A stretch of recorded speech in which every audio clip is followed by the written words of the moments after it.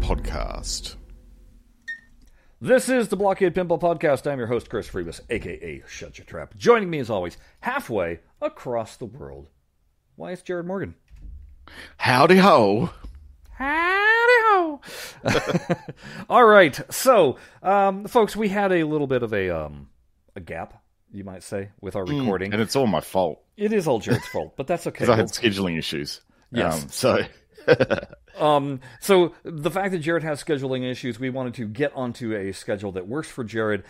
Just giving you guys a heads up, we're going to be pretty much now on an every 2-week schedule, every other week, which means, unfortunately, I'm sorry to say, yes, Zen is going to be having another one of their the pinball show this upcoming week.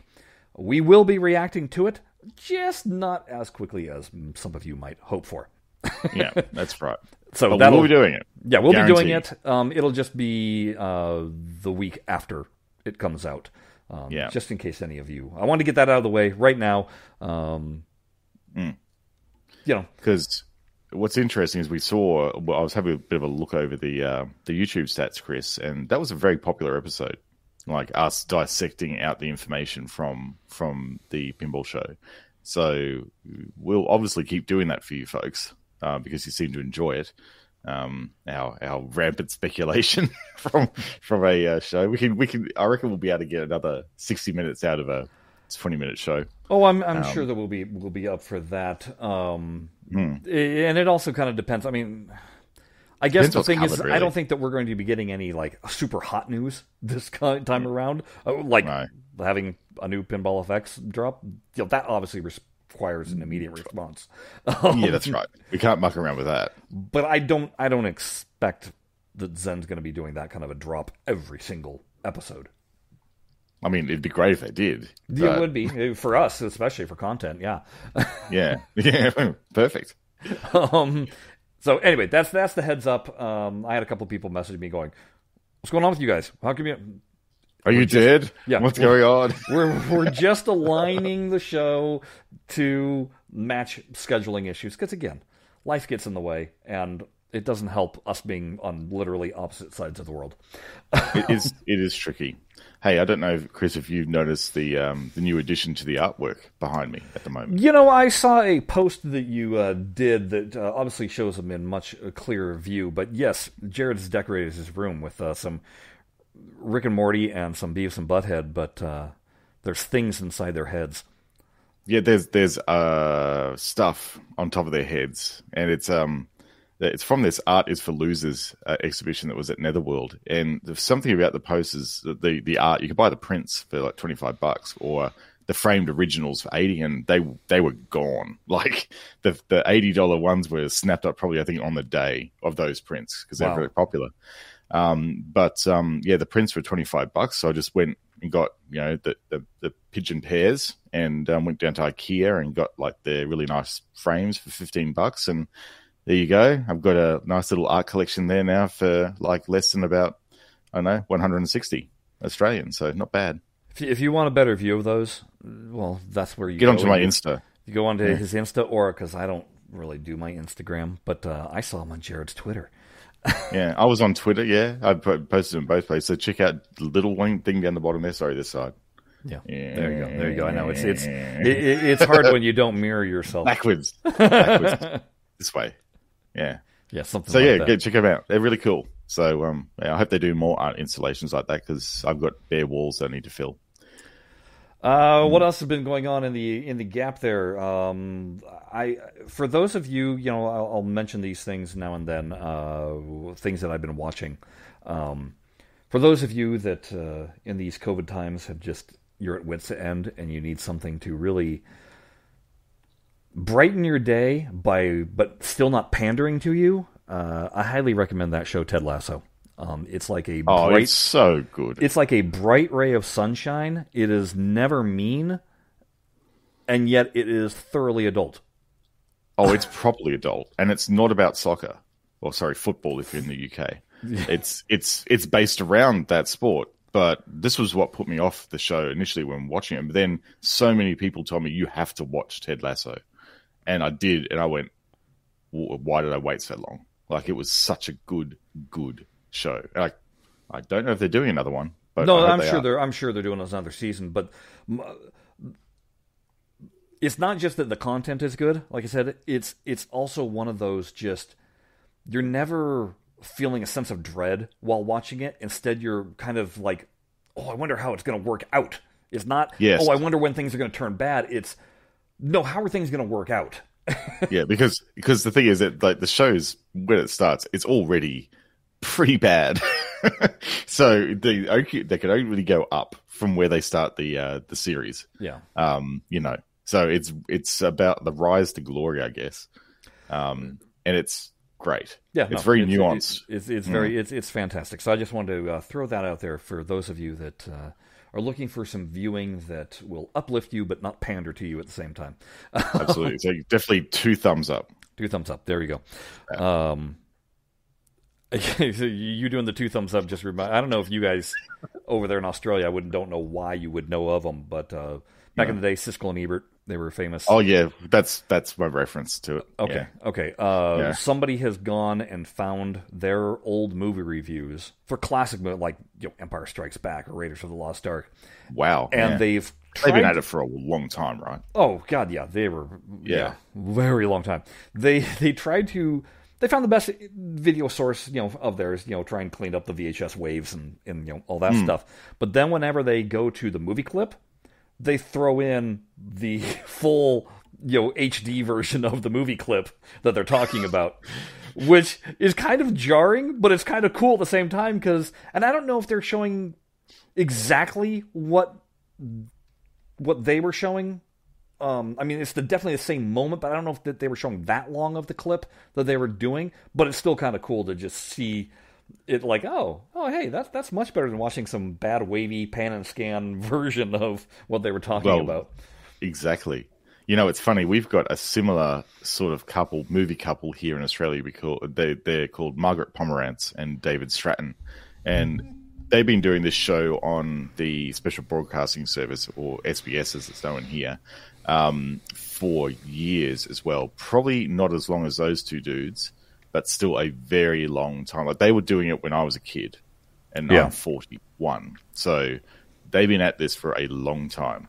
And their show's called The Movie Show, and they have just reviewed a pile of movies. Like, David Stratton, and like, he's just the movie critic for Australia, I think.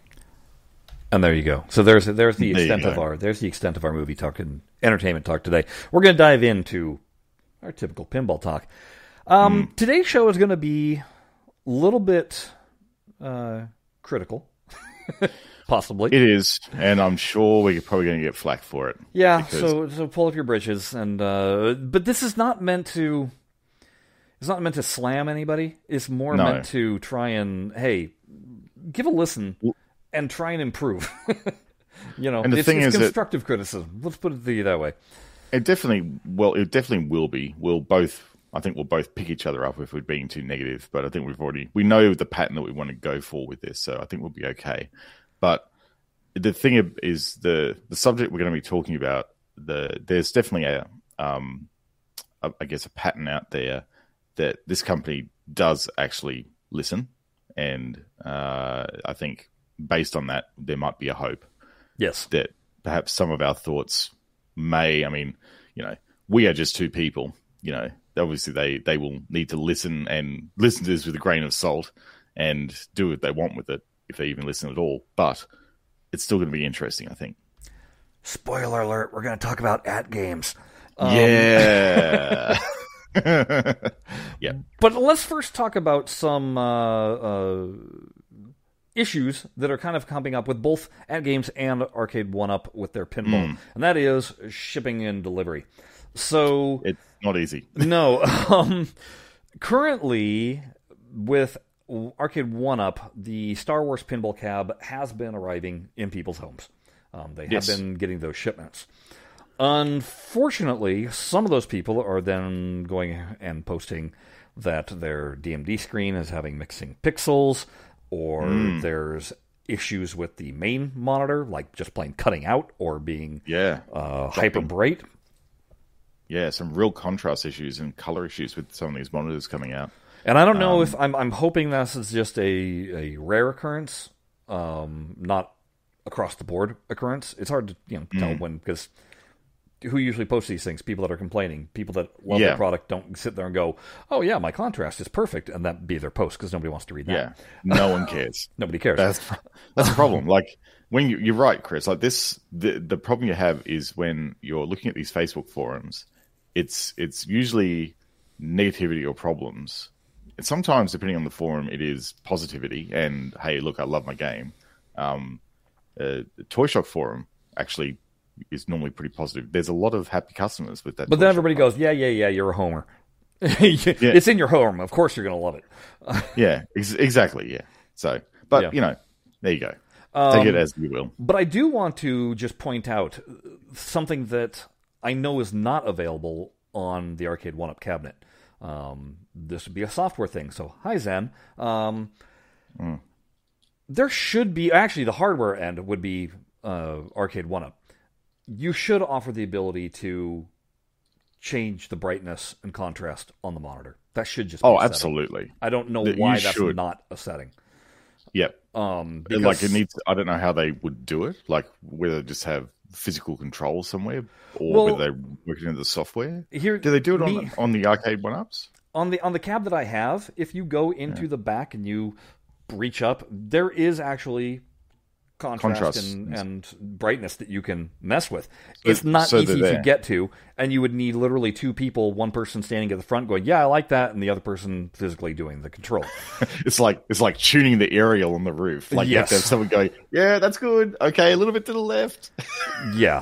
So not ideal. Just put it in there as accessibly so that people can change it accordingly. Because I did that indeed. The Street Fighter, it was way too washed out for me. It was blown out. Yeah. And so I knocked it down quite a bit and got it to more my liking, sacrificing the lower end, like how much you move your head, what is still showing. But I mean, there are sacrifices you make, but I still think it should be a software option right there in the options. Or if there's some way of tying it into the actual software itself, they actually have an interface into the monitor. But I mean, I don't know if there's one thing we're not sure about with the Arcade 1-Up screens is if they do have the tuning controls on the monitor, or whether it's just a panel and that's it. Right. Hopefully, someone will actually flip the top up. I'm sure Mel could tell us because he's got one of these cabinets. We could probably ask him a question to see if there is tuning controls on it. Now, the part that I wish that Zen would step in, because I'm hearing this and seeing examples on YouTube, the nudging and the sensitivity of it.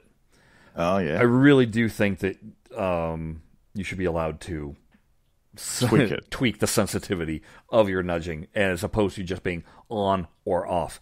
And the reason that I say that is even when you're using a controller and you go ahead and you do your nudge, well, if I do a harsh nudge, it does a full strength nudge. If I do soft, it does a soft nudge. Right. On my PinSim cabinet, I actually went into Windows and I was able to tune what the accelerometer sensitivity was. Because at first it was literally, if I pushed the button, it would tilt. I'm like, all I did was I pushed my button, so I had to knock down the sensitivity on that. So I know that it functions and plays, and that should be, if they should do some degrees of nudge. I just think allow it, and that's something that AtGames has in theirs. Oh yeah, right. Yeah, well, I think that's definitely something that Arcade 1-Up should sort out. I think this sounds like there is a calibration option in the Arcade 1-Up cabinet, although not having used it, I don't know what it does. Like whether it will actually level things out for you if you actually calibrate again when it's installed. I don't know. So because we don't have the cabinet, so we can't test it. So unfortunately, we're living vicariously through everyone else at the moment. Which, by the way, it can be exceedingly frustrating because a lot of the comments that we read and hear were like, clearly you've never played these games on PC. Or you've never played digital pinball at all. At all. Or you don't understand what they're trying to achieve. And so I know that one of the things that Jared was commenting on this past week, somebody was complaining about, the Arcade 1-Up cab in theory is really only a 15-inch monitor because that's how much of the actual playfield is filling up. And they were talking about the Star Wars cabs. Yeah. I just couldn't quite get that. It's like, no. Because they were complaining there's too much dead space in the apron. Well, here's the thing. It's a wide-body table. It's a wide-body table. Most of the Star Wars tables are wide-body tables. Yeah, they are. And not only that, but like they were designed for PC play. They were designed for PS4 and Xbox. Like, and what they've done is they've gone and put them into a pinball machine using an adjusted cabinet mode.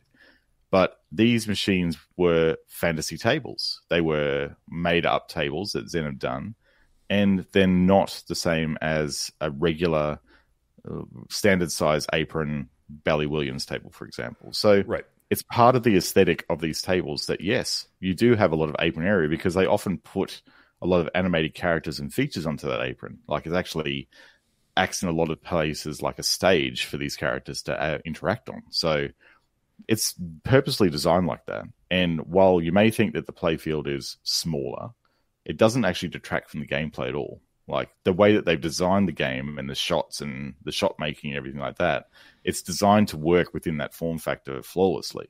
So while your visibility or your play area may be reduced, they've actually catered for that in the design of the table. Yeah. Because, remember that these tables, when they were originally released, they were designed to be played in landscape format, not portrait format. So just if you've never played these before as a consumer, and you're wondering what it was like on a landscape screen, think about that. Like, you're actually, if you're using that analogy, it's probably like a 5 centimeter playfield. If you think about the way it's actually oriented on a landscape screen. So I don't really know how to answer that question except saying that it's by design. So, well, and quit comparing it to things that were designed for their reproductions from an actual cabinet kind of thing. I don't know. I mean, the option would be to have had a wider cabinet, I guess. I don't know. That's where you're dealing with trying to cram something into the confines of a 16:9 monitor. Yes. All right. Those are the So those are kind of the issues that Arcade 1-Up is having right now. Nobody has received their Marvel pinball yet. Mm-mm. And nobody really knows when their Attack from Mars cabinets are coming, which sold out like that on Best Buy's pre-order. Yeah. Other than Jared, you seem to have seen something. I did. I did actually see on Twitter, and I think Mel actually retweeted it saying that's hot. But it was Marvel and a Star Wars cabinet side by side with some Topper. Oh, that was Cool Toys, Doug's. Yeah, Doug had both of his side by side, just kind of showing off his fandom. Yeah. And that looked really nice. Like, having them together like that, it makes you go, I might. I don't know if I could just have one. Because he got the Marvel cab for review, and then he had ordered the Star Wars cab. So that's why right. That's why he's got both of those. Too. Yeah. That's right. So who knows? There's a possibility that mid-March, I guess, AFM might start shipping. That's based off of some date that Jared saw. Well, put it this way, I'm going to be having a look around Costco every day, around from about 17th of March onwards, to see if I could spot one of these things in the wild. And if I see one, I'll absolutely take photos of it for you guys. Now, on the flip side, should point out, we heard some numbers about Arcade 1-Up and what the demand for these things are. It's rather astounding. Completely threw them off guard.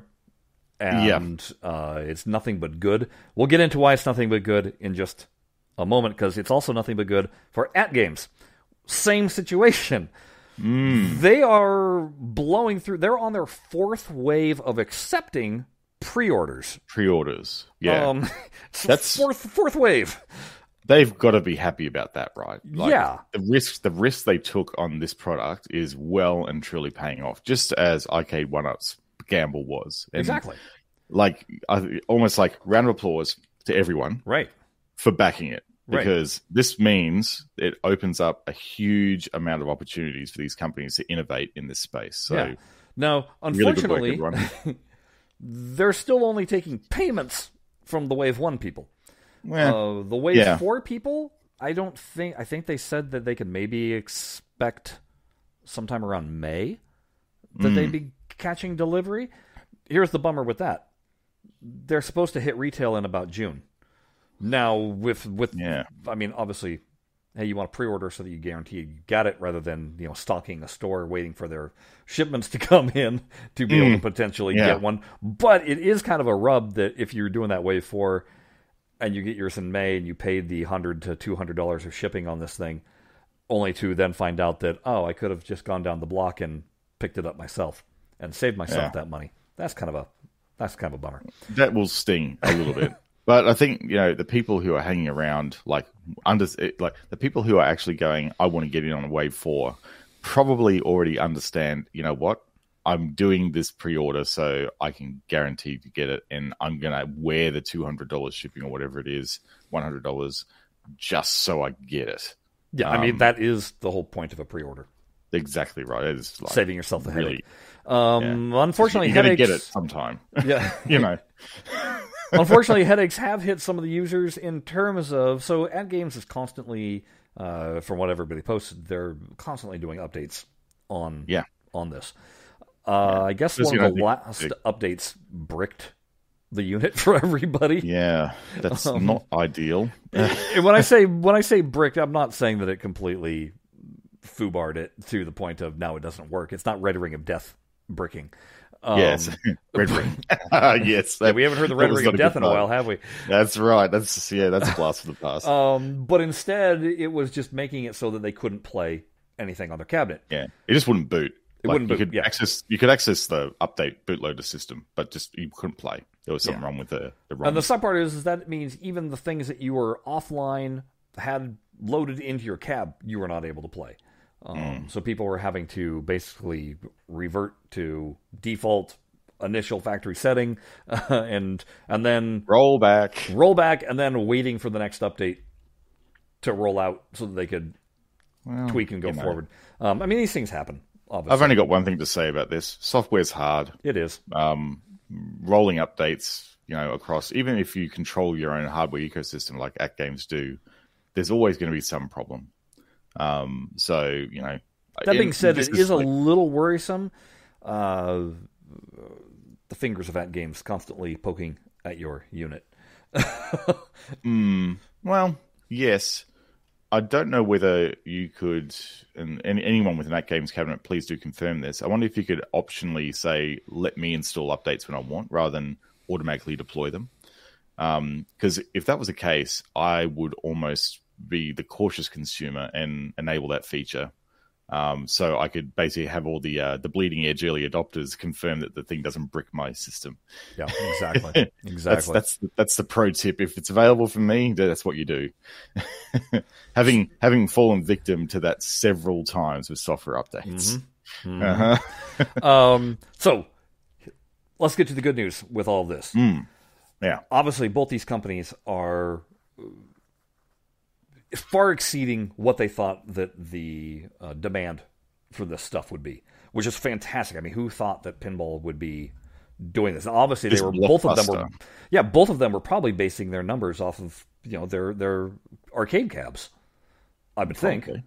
Yeah, well, that's the only bit of actual data they have, so they'd probably be doing that. Yeah, I would think. So it's interesting that the pinball cabs, I don't know if they're doing necessarily better at right off the bat from what the arcade cabs did, but it seems to definitely have caught them off guard. I think so. Yeah. I think they're a little surprised at how much people want one of these things. So what does that mean for us? Well, let's look at it in terms of, let's start with AtGames.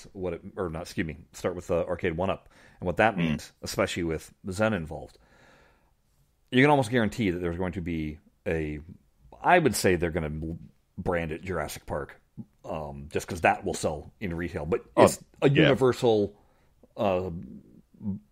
licensed table with all the universal stuff in it. I can almost guarantee that that's rolling forward. And people have found box art that indicated that. I don't know if it was photoshopped, but... Well, probably. The internet's pretty good at photoshopping. Yes, it's hard to believe when you don't see it directly from the source.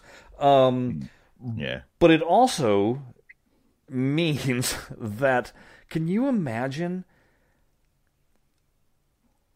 This would make purchasing something like, let's say, Addams Family, paying for that license, would make so much more sense, because that cab would sell like hotcakes, and the stores would probably want that actually in their stores. I wouldn't be able to predict how many units of those they would sell. I don't think there would be a ceiling to it.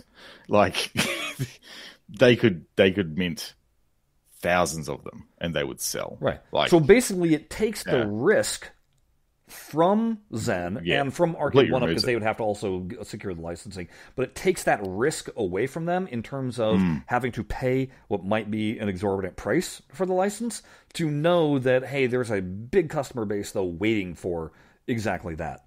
So it makes it a lot easier to approve. That sort of thing. It also, I think, opens up the door for, again, take Addams Family. Boom, you pay for that license, you put that on, slap that on a cab. Now what other tables are you going to fill on with it? Here come your Zen originals that are unlicensed. You throw those on. Those just become the bonus gravy. You know what I mean? Exactly. Like you've got your core table of Addams Family, and then maybe one other Belly Williams table to complement it, and then a whole lot of other ancillary tables. And we see that model with Arcade One Up with their like cabinets with multiple versions of, Pac-Man on, and then some random game. Well, just look at what they did with what are they calling it, the Midway Legends cab with the Mortal Kombat, and it's got all these Midway titles slopped in. I mean, it's a 12-in-1 cab. That thing has just been, like, according to the Act Game, and the Act Games.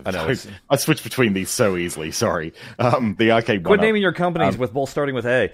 Hey, it's hard. Too many A's, man. Too many A's. Anyhow, so yeah, Arcade One Up, like, announced they were a little bit surprised at just how well that product was received in the marketplace. And they go, like, it's like so in demand.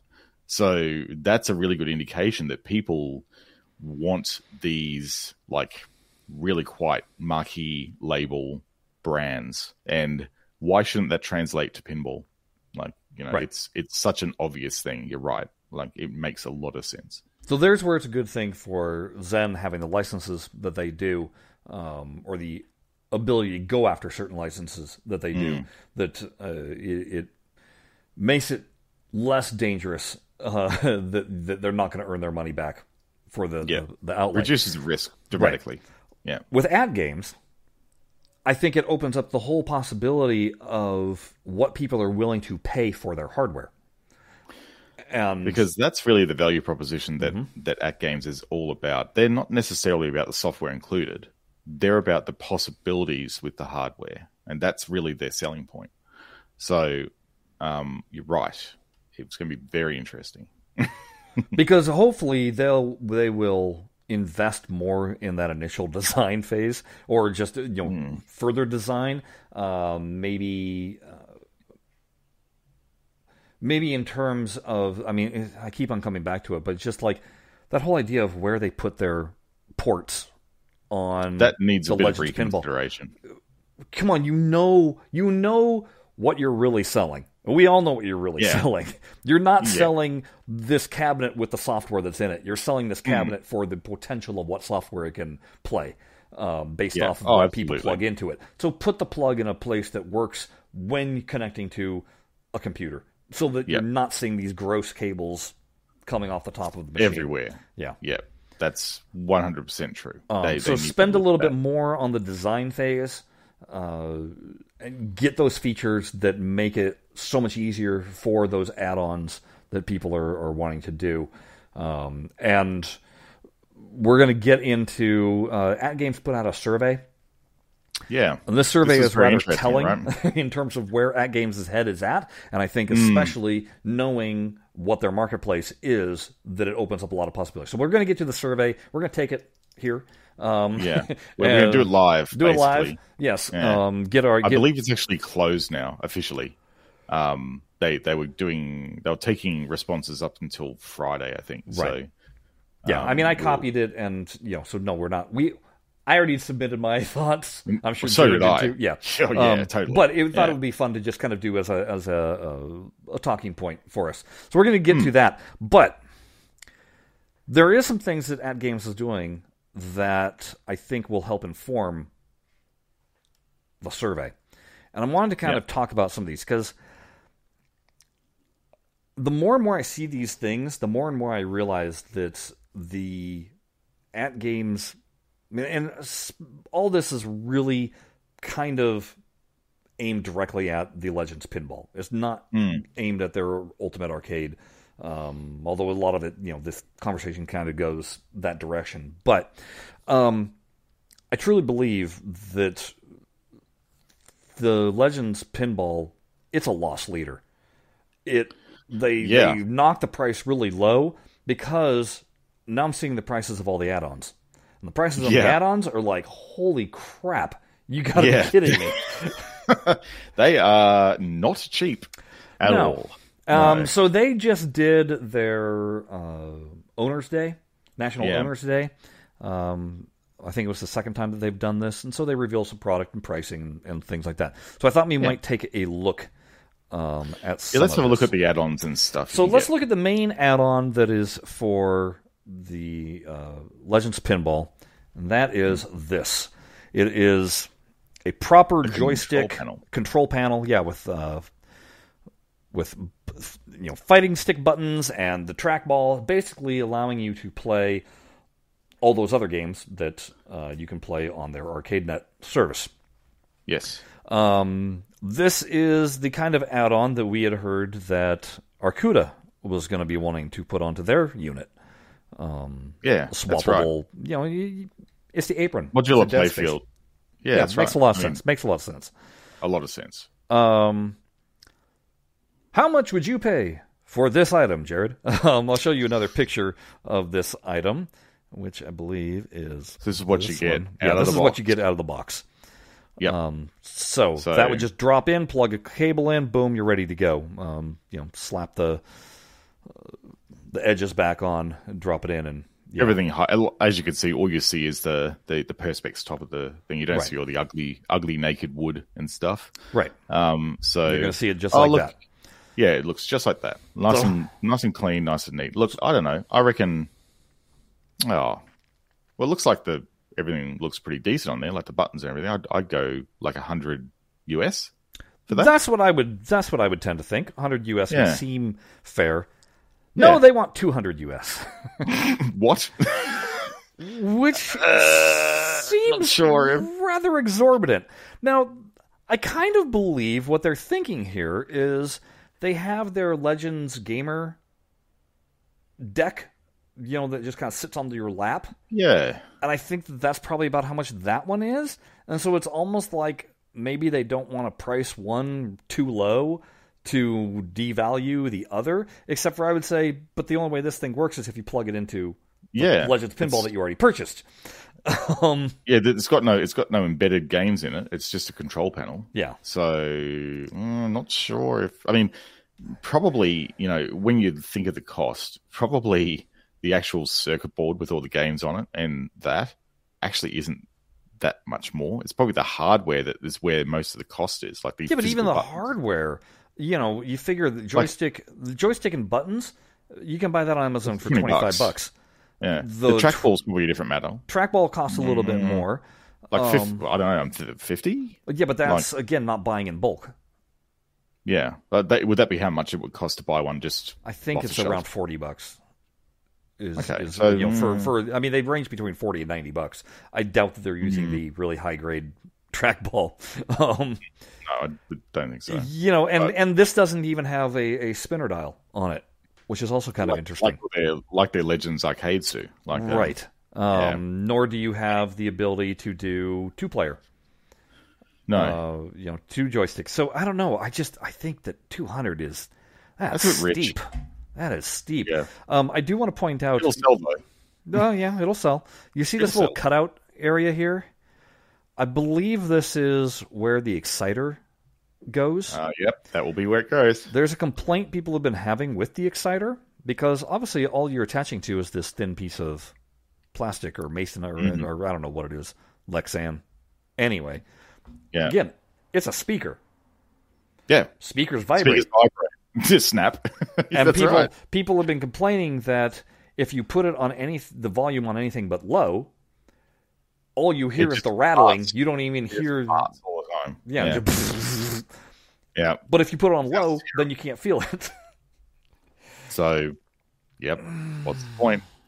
There wasn't. I can't really be complimentary about the way they've handled that.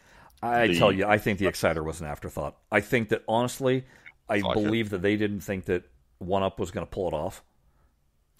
And with the solenoids. With the solenoids. I don't believe that they thought that they were going to pull it off, and then all of a sudden 1UP did pull it off, and they went, oh crap, well, we did say we were going to put haptic. I guess we have to do this. And then they quickly discovered that you can't just put it under wood because nobody will ever feel that. It needs to be closer. and then they wouldn't have factored in the fact that, to integrate solenoids like Arcade 1UP did, you've actually got to code that. Yeah. Or at least have a special interface board, which would have blown out the bill of materials. Which is, I was just going to say, sorry, folks, Farsight nor Zaccaria coded for solenoids. All they've coded for is controller, rumble, and the audio. The exciters are based entirely off of audio, which, here comes downfall number 2. Here's the rub. Here's the rub. Farsight's, all their stuff is in mono. Yeah. So there's no positional. You cannot tap into any stereo feed positionally and work out where things to fire. You flipping the left flipper, you feel it still in your right hand. Yeah. It's not stereo. It's not directional. No. This is the advantage that Zen has here, is that all their mechanical effects are stereophonic. Yeah. And they are positional, which makes me wonder. I wonder if that's how they managed their solenoid, like positional solenoids, and worked out where to fire it based on their mechanical noises. I think it's probably more advanced than that. I think they would have. I do too. I don't think they're doing it off of audio. I think it's coding. I think it's actually probably almost tapping into the switch triggers for each of those objects, because they have very, very deep integration into the software. Like, that's how they can do pop-up scores and stuff like that when pop bumpers are firing. Like, as an aside, that's the thing that really surprised me with Bally Williams when I started playing those tables, and you had the score, the first pop-up score set to 1, so everything scored. Like, just seeing the difference in how each of these things scored based on what you were doing in the game was really kind of fascinating to me. Right, because you don't realize where a lot of your score comes from. No, and you go, oh, well, that's actually pretty lucrative if you shoot it up there. So it's kind of really neat. Anyhow, circling back to the original discussion, the whole mono-based sound is tricky. Now, I think Zaccaria, they do actually have stereophonic effects for their mechanical sounds from memory. Playing with cans on, I'm pretty sure, like these on, you can hear that the left flippers actually are left aligned and the right ones are right. So perhaps when Zaccaria comes along and gets and folks can actually get those loaded onto the ALP, or that might actually then start to pay off with those exciters, hopefully. But the fact that their underlying design, being that close to the control panel and the vibration aspect, needs to be addressed in version 2 of this cabinet. Yeah. Really does. They really need to put some thought into it. Okay, other accessories that you can purchase for that you would maybe want to purchase for your Legends pinball also, based on what you have here. They have their light gun. Oh. Right. Now, this is kind of interesting. You're wondering, what the heck is this? Hey, look, more branding. Guys, really? Enough with the branding. Good Lord. Do you know what I've found? This admittedly was in an Arcade One Up forum, the Aussie one that I'm a member of. Someone had posted a satirical post in there about they had I think it was an Act Games cabinet and a Arcade One Up pinball cabinet. Yeah, it was. But the Arcade One Up, I don't know that it's pinball because it doesn't tell me it's pinball, and I don't know who it's made from because it doesn't have. Yeah, how am I supposed to know who made this item? How am I even supposed to know that it's pinball because it doesn't have pinball plastered all over it?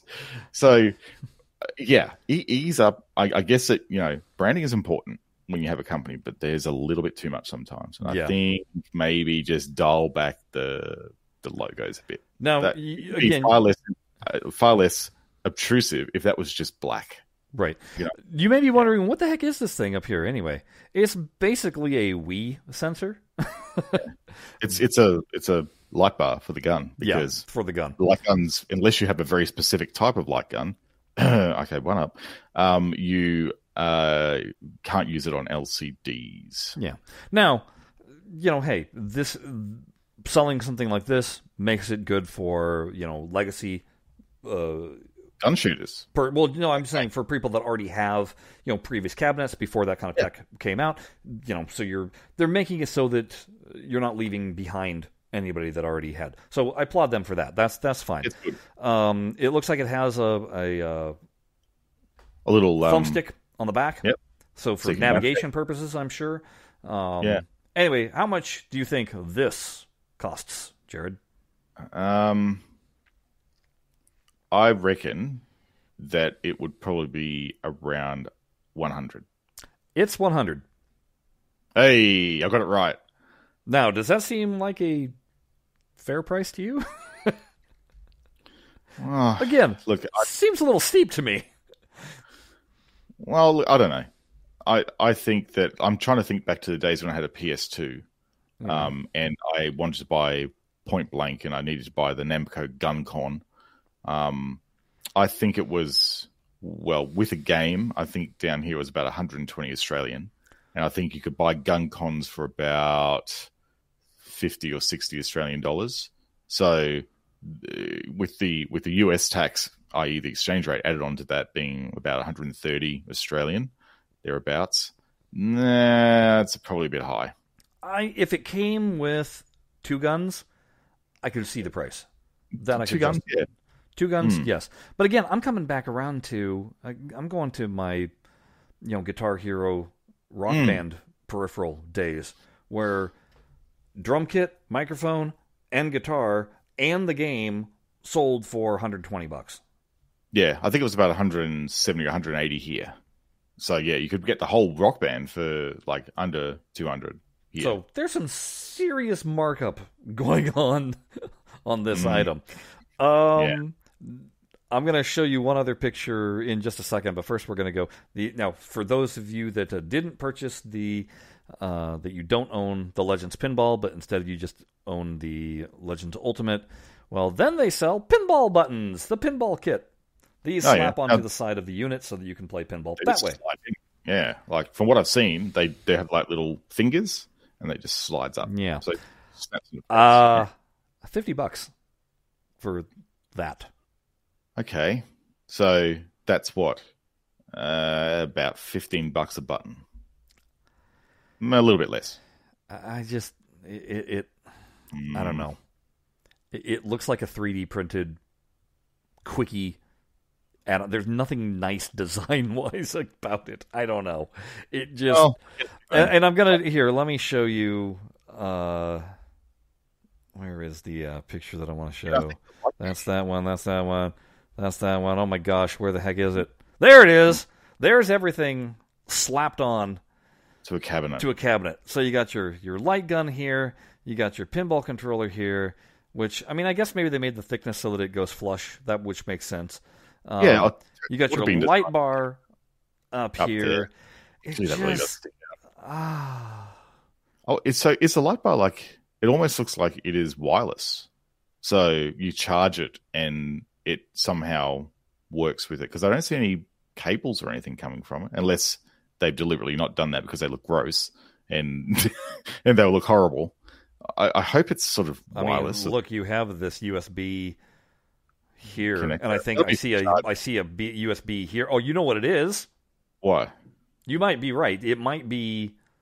I think I was gonna say, do you hook this in and have it drop down to your plugs? I hope not. Oh. Do you think? So now you're gonna have to make your wire, like tape your wire to the side here. Oh, please. Look, if somebody has one of these toys getting one, please tell us that's not the case, because that's not nice. Oh, that's really... Oh, no. What do you want to bet? Unfortunately, it would be a lot of money. Because how else is this thing going to talk to the unit, other than being Wi-Fi? It's got to be hardwired. I would think it's got to be hardwired, so I think it's going to be drape your cable and... So, will the gun... How is the gun going to be cabled, or is it? No, the gun would be wireless, and that module will be its receiver. Yes. Don't know. Chris. Don't know. I look. A little bit of gaffer tape around the black edges of your cabinet would probably solve that problem. Yeah, sure. Why not? But, no. Okay, so right there you've got light gun, $100. $200 for the controller panel, $600 for your Legends pinball. So we're at $900 right now, right? Yeah. For all of this now, and this is where I every time I go to the Ad Games website, I'm like, why you guys hide this stuff? Go ahead, try and find pricing about what the monthly service fee is for your Ad Games or the ArcadeNet service. I'll just tell you, it's $20 a month. You can buy it at 6-month blocks, which will knock it off to half off. So you're still talking $120 a year, which is significantly more than the $60 a year you'd pay for, say, the PlayStation Network. Okay. Yeah, right. And so you're paying for that so that you have access to leaderboards and tournaments. I can't justify the price, of that much. But again, they seem that it's really hidden on the website, which is like, why are you guys hiding this instead of being clean up front? Because all you do a little bit opaque on the website, if you like. Yeah. But doesn't it also give you access to games as well? Like, you get games with that too, don't you? Like, it's part of your subscription. You do get games as part of your subscription, but now you start asking yourself, well, is it worth that much? So, for instance, if you're paying that, the announced Zaccaria packs you'll have access to. So you won't have to be paying those. Now, how much are those Zaccaria packs going to cost? They're selling them at $50 per volume. There's 4 volumes, so that's $200. So in a year and a half of subscription to the ArcadeNet, you could have purchased outright all those Zaccaria tables. And play them, like, on the hardware, locally. Well, apparently you're still going to have to be downloading them to a thumb drive. Right. And then playing them that way. So you're still not playing them wirelessly, which is good. I'm glad they did that option. Yeah, because that would not be fun. No. But... And the pricing for the Zaccaria, is upfront. They do say that easily.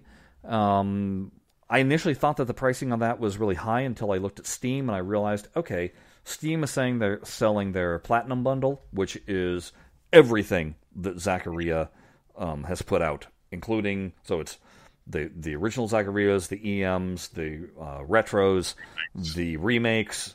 But the only thing it doesn't include is the deluxe. No deluxe. Or excuse me, the Steam package does include the deluxe, but the Ad Games does not. Steam selling it for $215 full price. Mm-hmm. It's frequently, as it is right now, half off. Yeah. So Ad Games selling the same thing. They're selling it for $200. They were offering it for $100 if you bought it for the National Owners Day, but it's now back to full price. Yeah. How often are they going to be running the sale? I don't know. I don't either. I don't think it's going to be as frequent as Steam. No, Although, probably not. that being said, I'm not an At Games product owner, so I'm not privy to their discount cycles. Right. Now, So, the true insult, and again, this does not affect those that bought the pinball cab, but it does affect those that are with all the other Legends products. You want those Gottlieb games? Hey, if you own Steam, $40 gets you all of them. I mean, that's a full price, right? That's full price. That's not even on sale. $40 gets you all of them. Actually, it's $38. Pricing At Games, $100. For all 4 packs. Well, The 2-pack. they're selling it as a 2-pack, Yeah. $50 per pack. But my point being, That's a know, big that's markup. some bonkers markup. Yeah. I mean, that's ballsy. Well, Farsight's going to make their money somehow. I tell you. The other thing that bugs me is that they're always talking about, it comes with 300 licensed games. Oh, it comes with 150 licensed games. Good luck finding the list of games. I did a Google search because it's not on their website as far as I could tell. I had to do a Google search, which brought me to Reddit, which had a list of all the titles. And you go through the titles and you realize that most of them are Atari 2600, Sega Genesis, or Super NES games. These are all the ones that are on your subscription. Yes. Yeah. But there's fighting games there too, I'm sure, that you can get access to. But there's none of them are I just went through the list of 150 that came on their 3/4 scale arcade cabinet that they have with Tetris. Yeah. And literally it's probably less than 20 that you would go, oh yeah, I know that game. Everything else is like from the arcade. Everything else is home console stuff. And again, be upfront about it. List your games. But you're not listing the games. You're just saying it comes with all these licensed titles. And it's like, why are you being coy with that? Because we all. I mean, unless your Google Foo skills are failing you and you can't use the internet to find stuff. Like, if anyone, again, on the flip side of this, to be fair, if we're doing it wrong, send us a link to where the pricing is and show us how you got there. Yeah. Like the steps you found, because we just may be missing it because we're not customers. We may not be. Sometimes when you use these sort of ecosystems, you kind of got to understand how they've structured things before you can actually interact with the site. So, fair call. If we're doing it wrong, call us out on it. Now, all this is to say, though, we completely recognize that the difference between Arcade 1-Up and At Games, at its core, is what is your intent with the machine. The At Games customer is plug and play. That's all they're interested in. That's what they want it for. You do have people that are wanting to, on the arcade cabinet side, not the pinball side yet, are wanting to just toss in their own computer, toss in a Raspberry Pi, use it for the form factor only, and run with it and go with that. The Legends Pinball, to me, it is very much designed for people that have every intent of bringing in all their own pinball. It has nothing to do with what they're offering as software. They could easily just ship the cabinet without any software at all and put the interface boards in there without any ROMs, and probably no one would care. And that's probably it might sound like a nasty thing to say, but I don't see anybody talking about how much they're enjoying playing the Farsight software on their cabinets. All I see in the Facebook groups are people going, how do I get FX3 to play on this cabinet? Yeah. That's literally all I see. So they could probably do themselves a favor and just get rid of the software. And then if people want that particular software build natively available on their cabinets, then they can go and buy that as an extra cost. Well, but see, I think the reason why they're putting the software on there, though, is they're making it sound like it's a selling feature, because really they're trying to sell subscriptions to ArcadeNet. Again, the cab is a loss leader. It's getting them getting their foot in the door and then just trying to get the monthly fee out of you. It really is. Like, it seems to be very geared around that. And look, if that is the business model, then that's the business model. Yeah. When you purchase this product, if that's what they're intending you to do, then you go into that fully understanding that when you purchase a product. But it's like, people keep on trying to pit these two against each other as if one is Xbox and one is PlayStation. No, one is Xbox and one is mobile. It's yes, they play games, but it's two completely different audiences when it comes down to it. Yeah.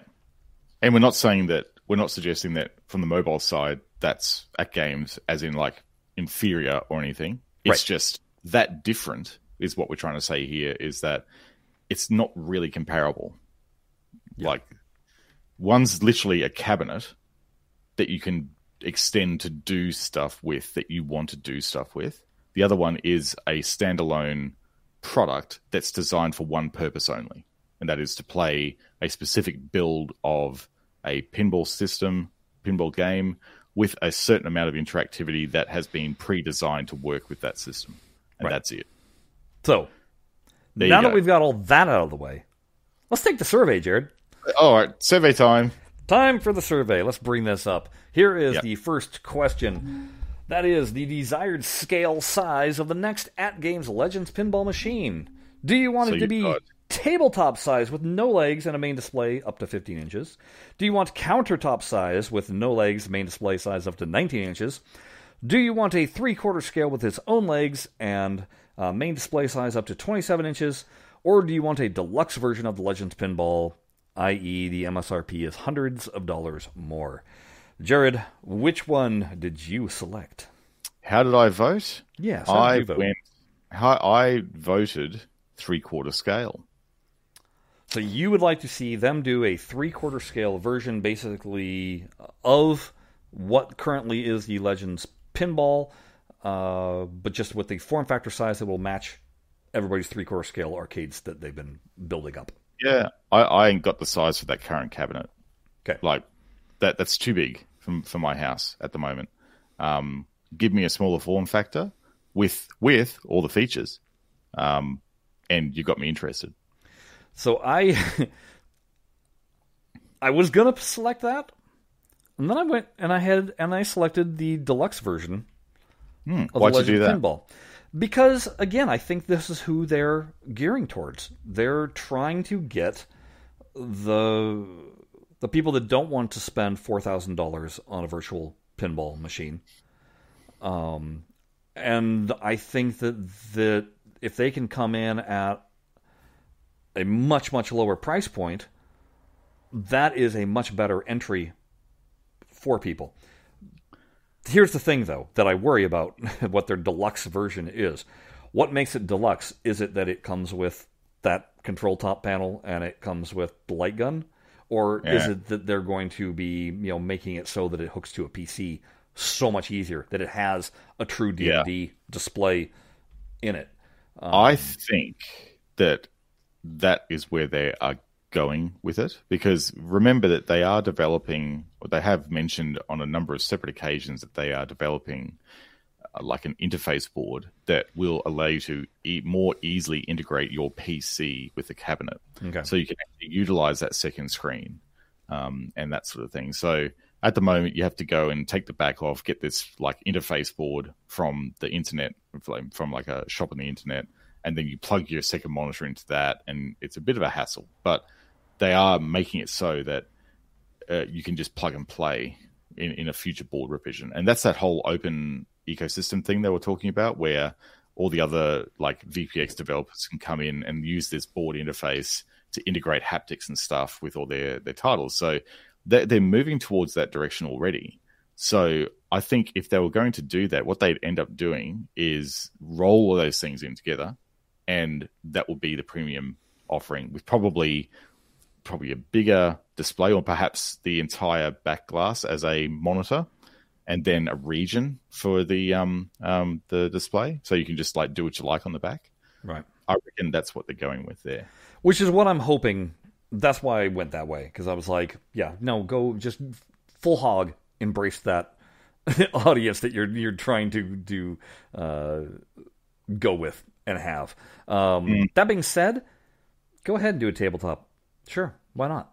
Yeah, why not? Yeah. Again, Arcade 1-Up has done that with they've got their tabletop Pac-Man and Dig Dugs and stuff. Sure, there's room for it. Yeah. Why not everything? Well, know. I don't know what the I'm saying go high, go tabletop. low. Don't go middle. Yeah. And I think if they went 3/4, that's just going middle. That's going, you're trying to, you're hoping to steal some thunder from the market that is clearly going one direction. Yeah.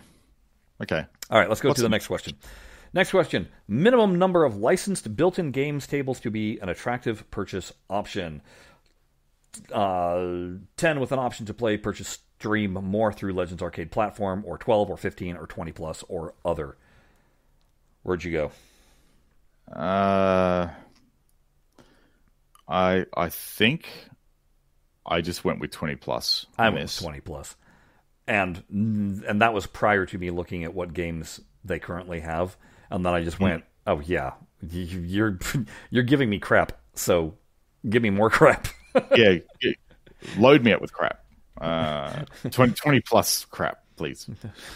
Yeah. 20 of junk is junk. If they really wanted to screw you, they'd give you 40. So, yeah, that's right. That was a modified Dennis Miller joke for those that know that one. Let's move on to the next one. For the Pinball Machine's exterior artwork, I want multicade style artwork, which is basically what they have right now, primarily based on one authentic IP design. Again, they did that with their Tetris cabinet. Doesn't matter as long as it's easy to replace. Basic black with minimal flourishes or other. Yeah, sign me up for basic black. I went with basic black because they clearly proved to me that they do not know how to do multicade style artwork tastefully. Just keep it black and get rid of the Legends Arcade branding off it. Oh my god, seriously. Put it somewhere, but just on the side of the cabinet, fine. Just keep it off the back glass. Yeah, we don't need it up there. Yeah, because again, they're not going for the nostalgia factor with the licenses that they have is not going to pique my interest. So no, just nice and simple. You could do a really elegant job of a nice, simple black design. Just blacker. Give me blacker. Make it blacker. Next on the survey, in a lower cost 3/4 scale machine or smaller, is a secondary backglass display a requirement for you to purchase? Jared, your interpretation of that secondary backglass display. Do you think it's just meaning a DMD, or are you talking about the full display? Well, it's unclear. So it is unclear. The question is poorly worded, but I assumed that it was like the full backglass display, and I went with yes, and it needs to be included. Yes, so for our audio-only listeners, the choices were yes, but it can be optional, yes, and it need to be included, no, but I would want the option, and no, I don't need the option. Well, if you don't need the option, then you probably bought Well Played's arcade cabinet that doesn't even have a score on the back glass. That's right. For it to be optional, well, I really don't need them to charge me $200 for an accessory of a monitor, as we're seeing that they'll do with other options. So, yes, I put you need it to be included. Absolutely. Put it as part of the bill of materials up front so we don't have to go and add it after the fact. Correct. All right, next one. It is, in a lower cost 3/4 scale machine or smaller, is haptic feedback or the equivalent. I thought that was an interesting in parentheses there. A requirement for you to purchase. And once again, it's yes, but it can be optional. Yes, and it need to be included. No, but I would want the option. And no, I don't need the option or other. Well, yes, and it needs to be included. Absolutely, it does. Yep. Otherwise, and again, if you're talking about the tabletop kind of thing, well, if it's not included, now we're getting into that market where I can just slide in an iPad and play that way. Yeah. Absolutely. So no, be different, be unique to the marketplace or to the space. That is a selling feature of a product, like having haptics built in that you just can't get with one of those iPad arcade style things.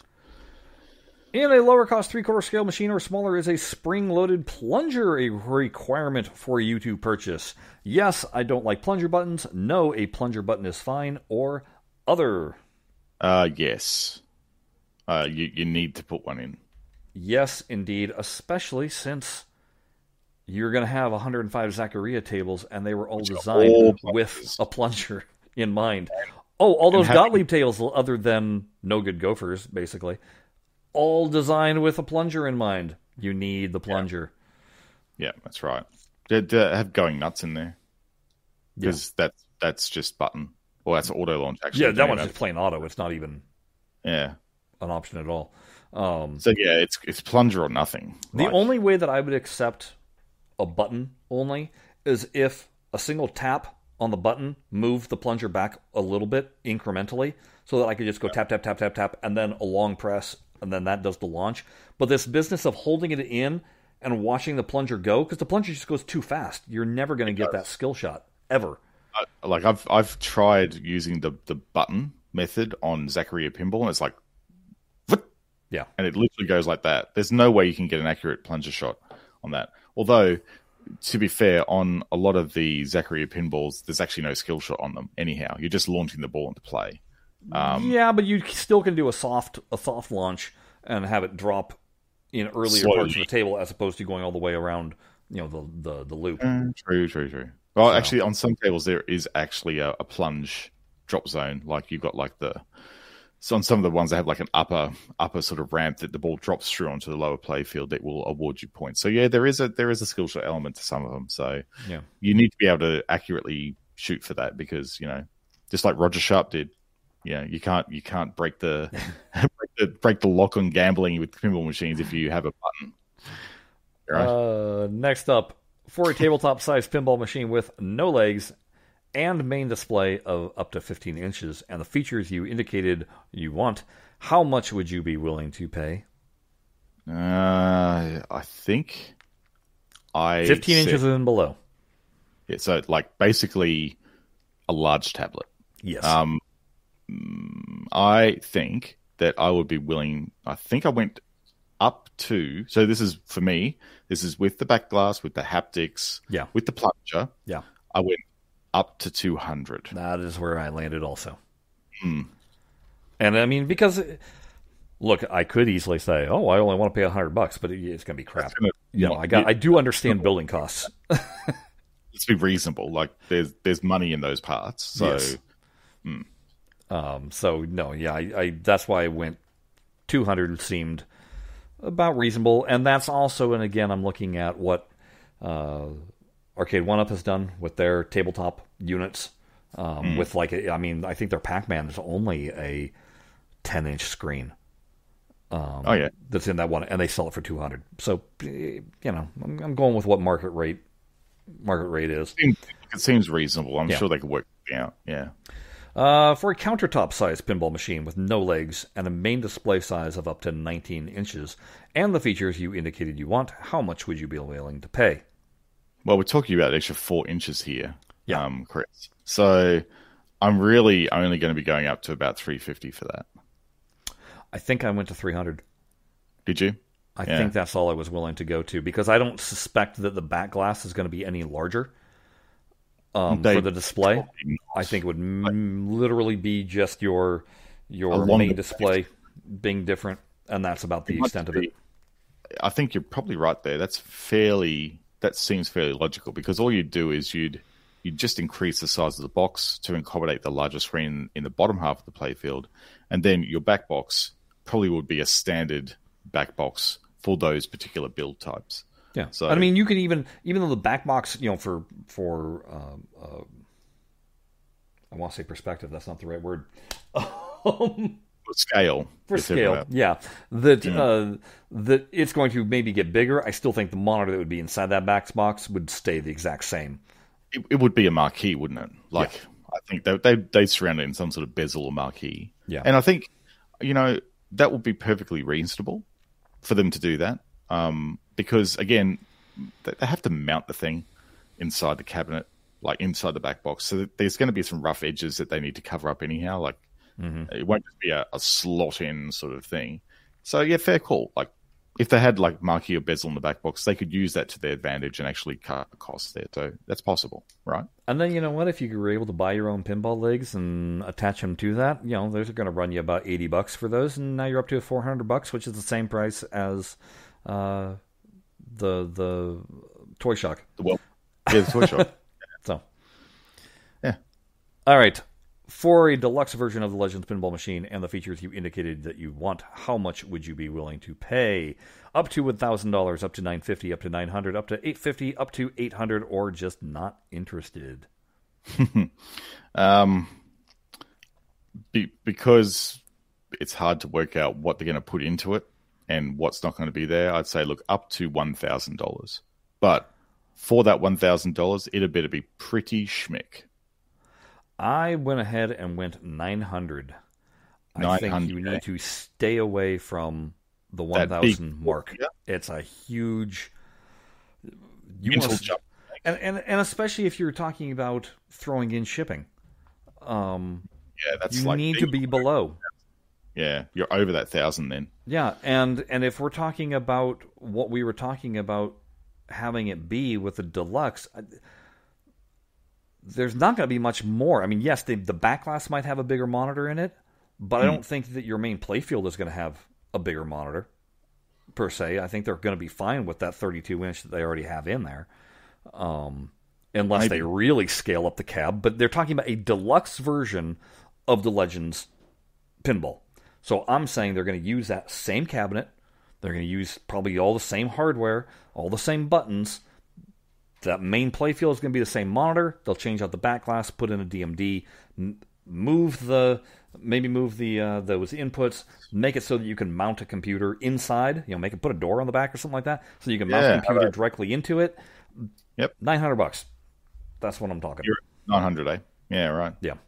I think if that was what they were going to do, then that'd be fine. But if they were going to upscale that to more of a traditional pinball cabinet size, a 42-inch monitor and a larger everything, then well and truly that would be $1,000. And I think, if they were going to go down that route, that's my idea of premium, because they've done a good job with what they've got for that price point. Mm-hmm. But that's what we're talking about, 600, right? Yeah. If you sort of like get up to nearly double that, then there's a bigger cabinet, I think, would be something that people would really go nuts for. And a larger monitor in there, that would be a lot of people they couldn't throw money at the screen hard enough for that product, I don't think. Yeah, but again, you're talking, there's a certain break in price points where it's hard to justify the money after a while. You know what I mean? Well, when you look at a full price digital pinball machine for over $4,000. Yeah, but what I'm talking about is none of these people are in the market for it. They want one, but nobody's in the market for it. I don't know. I think that people would go if they could knock out a 42-inch monitor version of the Arcade Legends for around $1,000, and even if that meant they had to sacrifice some of the things I wanted on my wish list, people will be lining up for that. They would want it hard if they could get their hands on one for that, because that would mean that their mates, when they go over to their place and look at their swanky $4,000 digital pinball machine, they could go, "Yeah, I got that for a quarter of the price through Act Games." Because here's the other thing: you're still going to have to pay for your own computer. That computer with the graphics card, the necessary to run this, you're still going to be at about $600 for that computer. So that's going to be an add-on price to that. Now, if you're at $1,000 for their cab and their choice of monitors, and you throw in that $600, there's a lot of people that do DIY with a 42-inch or 40-inch monitor for $2,000. So that's what I'm saying. You start getting into that range where, now you can just do it because you're already in that tinkering mode. So if you want to get the largest audience for this kind of thing, you're going to have to come in significantly lower than what is available already for better. Because otherwise you're going to start getting into direct comparisons where people are sitting there going to be, they're going to be, going, "Hey, look at my VP Cabs unit compared to this." And, the Legends is going to look like it's going to look like Toy Shock, in comparison. So there is that, if the car market, you know what I mean? And you can't. You got to realize who your audience is, not who your audience wants to be, but who your audience actually is. And there is luxury within that audience before bumping into a whole nother category. So that it's the people that will trick out their Honda because they can't afford a BMW. And they're buttoned up right against the price of an entry-level Beamer, but they're not, there. And I don't know. That's just where my head is thinking. It's going to be really interesting to see what they do with this data, and where people sat on it. Like, it'd be interesting if you've done the survey as well and you're listening to this. Where do you sit on the scale? Like, what do you think feels right in this current market with those questions? Like, for me, like, if I'm reading between the lines, we're going to see a 3/4 size pinball machine this year from At Games. Like, that line of questioning that they're going for in the survey. Yes. They're seriously eyeballing the 3/4 scale market. Absolutely. Yep. All right, let's go on to the final question. Okay, what is the final question? What would your desired use cases be for this type of product? To mostly play the built-in pinball games? To play multiplayer pinball with other Legends Arcade family devices? To play arcade and other non-pinball games on the vertical screen? To play games from other devices, PC, Raspberry Pi, etc.? To have an easily transportable pinball option? I don't know yet, and other. So I really couldn't care less about the built-in pinball games on them. I think we've covered that pretty extensively. Yep. So certainly not that question. To play multiplayer pinball with other Legends Arcade family devices, no, because streaming. Yep. To play arcade and other non-pinball games on the vertical screen, nice feature, not the primary reason, because I'd want to play games from other devices on this product, and that's all I want to do with it. Right. It will be a cabinet for my other things that I've got. That's it. That's the purpose of this product for me. What's your Honestly, I put to have an easily transportable pinball option. Because no, again, so you're saying that you would move around Legends pinball in the current form factor. So I'm going to take this with me. Well, it's not that it's taken with me under my arm, but I don't like any of these answers, to be honest. Are really strong enough. See, I think my answer for wanting a virtual pinball cabinet by At Games would be basically to be playing.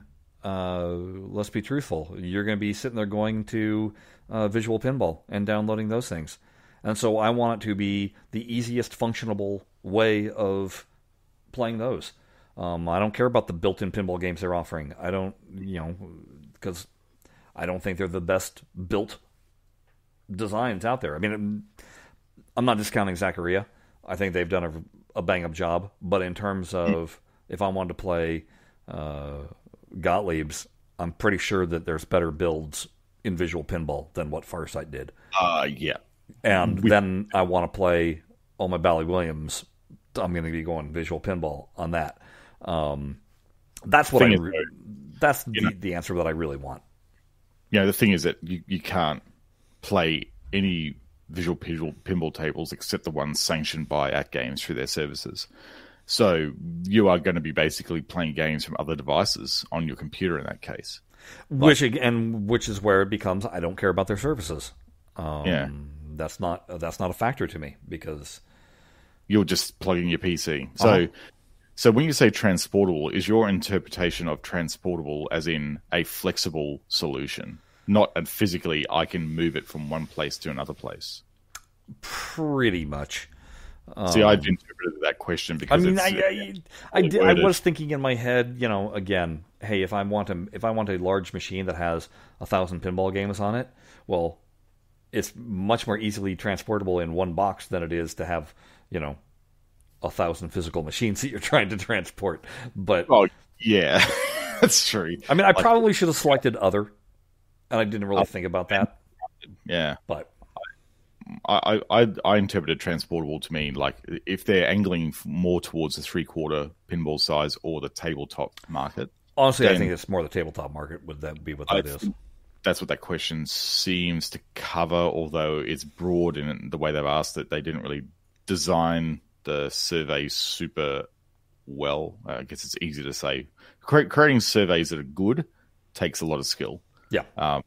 And it's hard to get them right. So the thing we shouldn't be focusing on is the construction of the survey. And the thing we should be focusing on here is the fact that they are asking their customers these questions openly so that they can actually feed back to them what they want as consumers for the future of the product. And that should be commended. That's really good to see. Which, again, circles back to when you've got these kind of pre-orders coming in and how excited people are for this, it allows you the opportunity to stretch and go beyond and try and hit all your customer bases and give them all these options, and that is a very good thing. A very good thing. So kudos to AtGames for going down this path and doing this, because it's a really good thing to see them thinking about this and getting good, accurate customer data back that allows them to make a good, logical decision about the future of the product lines. Good on them for that. So like I said at the start, we're going to be critical, but we're trying to be constructive, critical. Yeah. Hopefully this episode's come across like that. I think we managed to do it. I guess the YouTube comments will tell us if we have. Well, I'm sure that we'll get our thumbs down like within 5 seconds of it premiering anyway, because how dare us mention AtGames in our show. Yeah. Whatever. It's just like, what you guys are. No. You guys are the Zen hack boys. How dare you talk about AtGames? Whatever. Exactly. Yeah. Whatever. Please be welcome your thumbs down anytime. Bring it on. Well, no, I don't want them to bring it on because that does affect our our YouTube channel. Yeah. Yeah. I don't like that necessarily.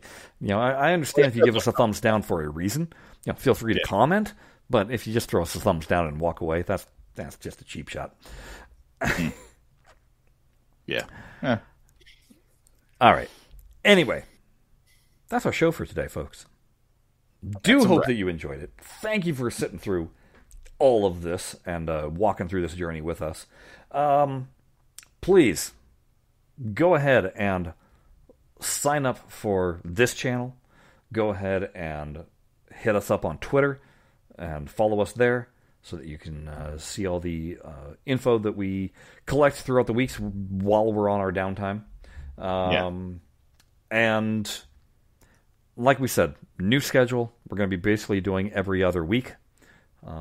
We will be touching upon the pinball show and what they talk about this upcoming week when their show airs, but our show will be the following weekend. That's right. We'll give you all time to digest it yourself before we bombard you with our opinions.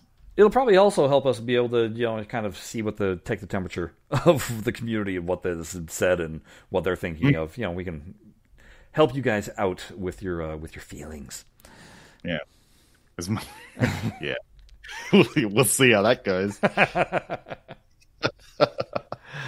But until then, we never know what our next show is going to be because, we never know what the news is going to be. But there's one thing that we can guarantee our show will be about. Stuffing things. Not stuffing things. Stuff and things. Stuffing things. Yeah. All right, folks. Until next time. Bye-bye. See you later.